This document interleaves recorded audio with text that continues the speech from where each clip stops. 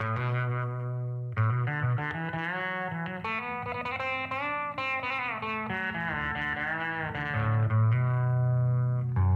is the late Professor Stephen Hawking. You are listening to the Matt Regal Files podcast. Here is your host, Matt Regal. And hello. Welcome to the Matt Regal Files podcast. I'm Matt Regal. Wouldn't it have been surprising to hear a different name there? But no. I'm Matt Regal, and this is the Matt Regal podcast. Matt Regal Files podcast, excuse me. Jeez. So today, it's not going to be super long, but I just want to talk a little bit about radio, about podcasts. You know, something I like, and this is my podcast, so that's what we're going to do. I went to school to study radio and television, which sounds weird. It sounds like a bit of a farcical major. I'll give you that. When you tell someone that you're going to study TV, they think it's like, you know, watching Game of Thrones and analyzing. And it's not that. I think some people that go there think it is too. When I was in school, it sure seemed like there were two mindsets of people that went into radio and television. There were the people that thought, hey, I like to watch TV, so I'm going to go study radio and television. Then there were the people that realized what it actually was and wanted to be creative and make things. In my opinion, I fell into the latter category. So I went to school thinking, I want to do TV production. Got there, tried it, realized I didn't really have the patience. It requires a lot of patience, to set everything up, make sure everything's good to go. And I realized that aspect of it isn't for me, but fortunately there's a whole other side. I enjoyed pre-production a lot, writing and coming up with ideas and things like that. And, and also it was radio and television. There's a whole nother medium to explore, radio. So I gave it a shot. A buddy of mine created a legendary podcast with him. Ty Colgate was his name. Is his name. It still is his name. We created the Ty and Matt show with Matt and Ty. And that was what solidified me thinking, oh, I want to do radio. But it was only after I decided this is the avenue I want to attempt to go down that I had been into radio for a long time, much longer than I realized. Like when I was a little kid, I would listen. I had a boombox parked right next to my head, essentially.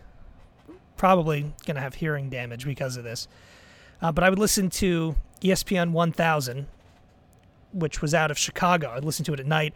It would help me fall asleep, which I'm sure the people that were on at that hour would love to hear that. Yeah, when I was tired, but couldn't fall asleep, I would just throw your show on and I'd be out.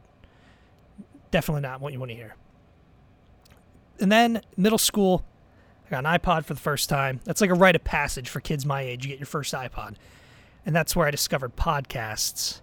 And I got into like Bill Simmons. That was the first one I listened to a lot.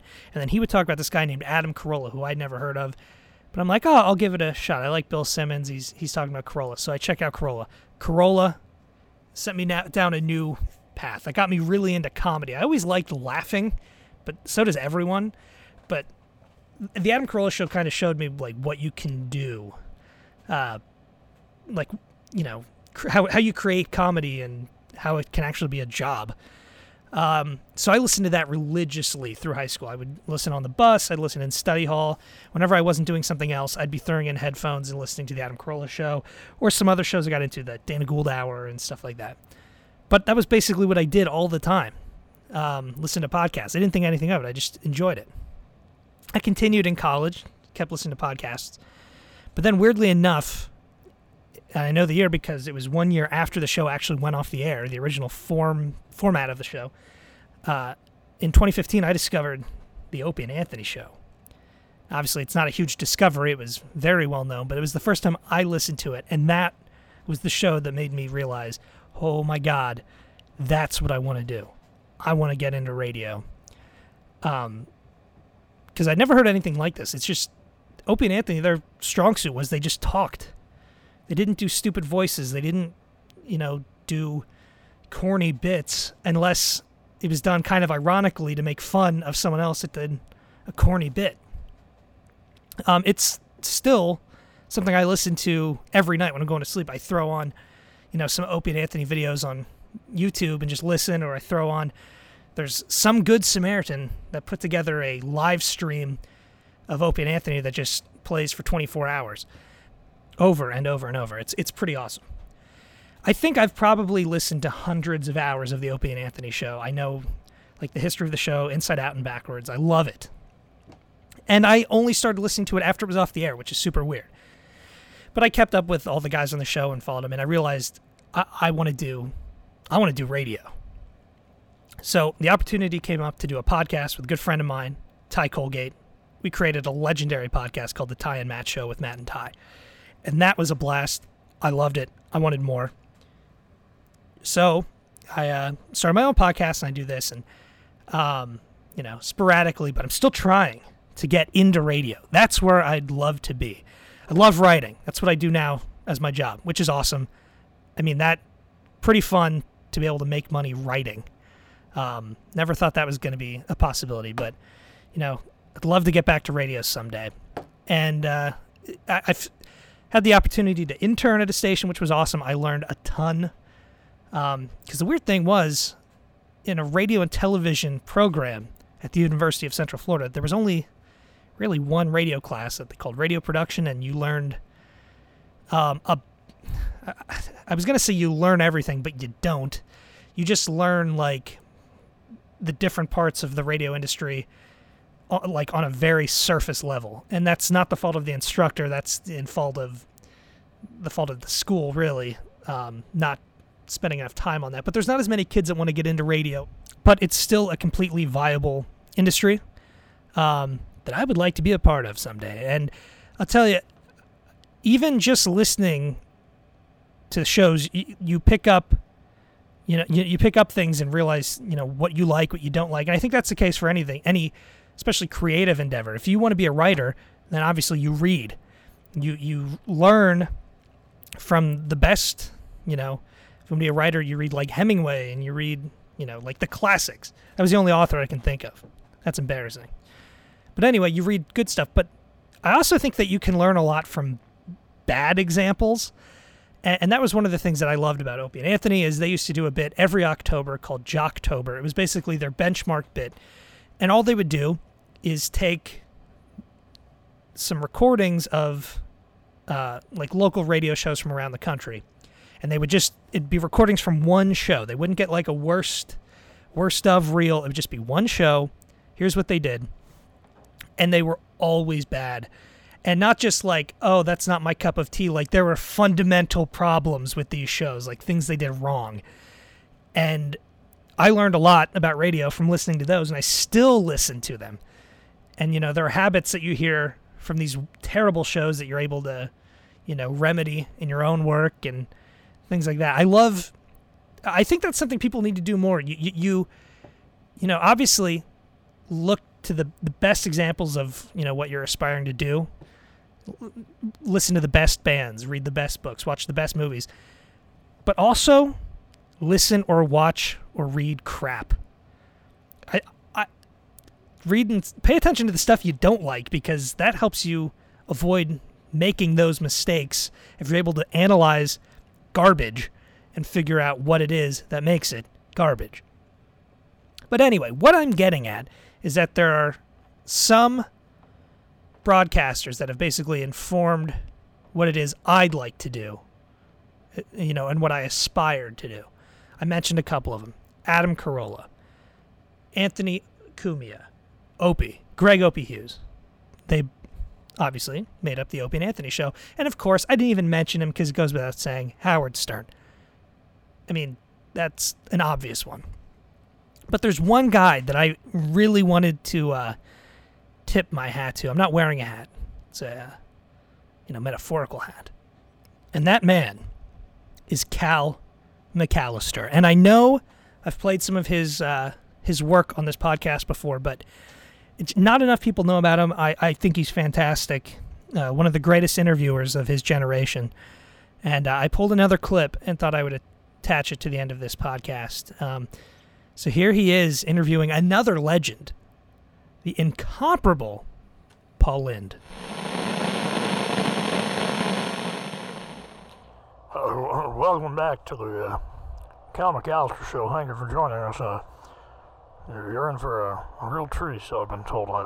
From what I hear, we got a funny guy coming on the program. A guy by the name of Paul Lynde. Paul, thanks for joining us. Oh, it's my pleasure, Cal. Thanks for having me. Oh, more than happy to have you. I didn't. I'll be frank with you. Oh, what's that? Paul, I didn't exactly know who you were. Oh. One of my producers said you're one of the up-and-comers in the world of comedy, and well, you can say that, yeah. I jumped at the chance to talk to one of the new voices in comedy. Oh, well, I appreciate you giving me the call, even though you had no clue who I was. Oh, well, no problem at all. Now, it's my understanding you're on a TV show called Hollywood Squares. Now, That's correct. I've seen the show on TV before, and I just don't get it. Well, what part of it don't you get, Cal? I mean, it's basically just giant tic-tac-toe. Well, that's the thing. I mean, I just see all these boxes with celebrities I'm not familiar with just sitting there and they're answering questions, and everyone's laughing. There's a lot of lights involved, blinking lights. It's too much for me. Sensory overload, if you will. Oh, well, I guess it's not for everyone. No, I guess not, but I have been told that you occupy the center square. I hear that's quite a achievement, if you will. Well, it is, Cal. It is quite, I got all sorts of people on top of me. Yeah, I get that. If you're in the middle, I guess you'd have one person on top of you. Yeah, I guess that's true. Taking it pretty literally, I guess. Yeah, but I'll tell you what, it's a great time being on the Hollywood Squares. We have all sorts of fun giving all sorts of kooky answers. Well, yeah, my producers gave me a couple of your famous one-liners that you've given over the years, and I wanted to ask questions about a couple of them. Is that all right? Oh, absolutely. I'd be more than happy to go over some of my greatest works. All right. Well, there was one I wanted to ask you about. The question was, yeah? You're the world's most popular fruit. What are you? Humble.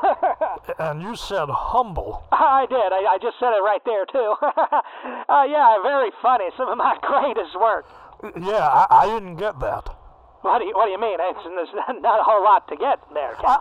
I know, but I think what I'm getting at is if anyone or any fruit were named the most popular fruit in the world, I would imagine that their reaction would be that they're humble. Well, I mean, that's kind of part of it. Yeah. I just don't see where the comedy is. That just seems like the truth to me.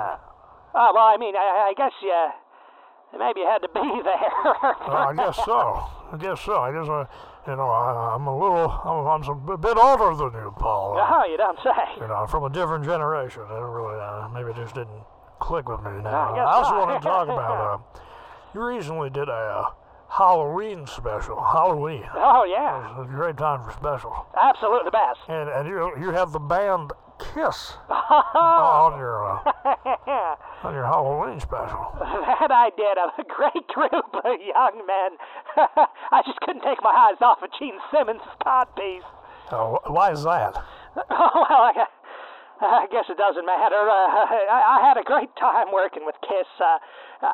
They were very interesting. That I can understand, but for the life of me, I just can't figure out. I don't like them. Well, what is it you don't like? I mean, you're not a fan of the rock music all the kids are into these days? No, you know what? I think they're just too scary. A little bit. That's the thing. I think when I want to listen to music, I don't need to be frightened. I guess they teach. There's enough scary things going on in the world. I mean, we're just a couple years removed from Vietnam. Yeah, that's scary. It was, yeah. I'm constantly worried about being vaporized by an intercontinental ballistics missile launched by the Soviet Union.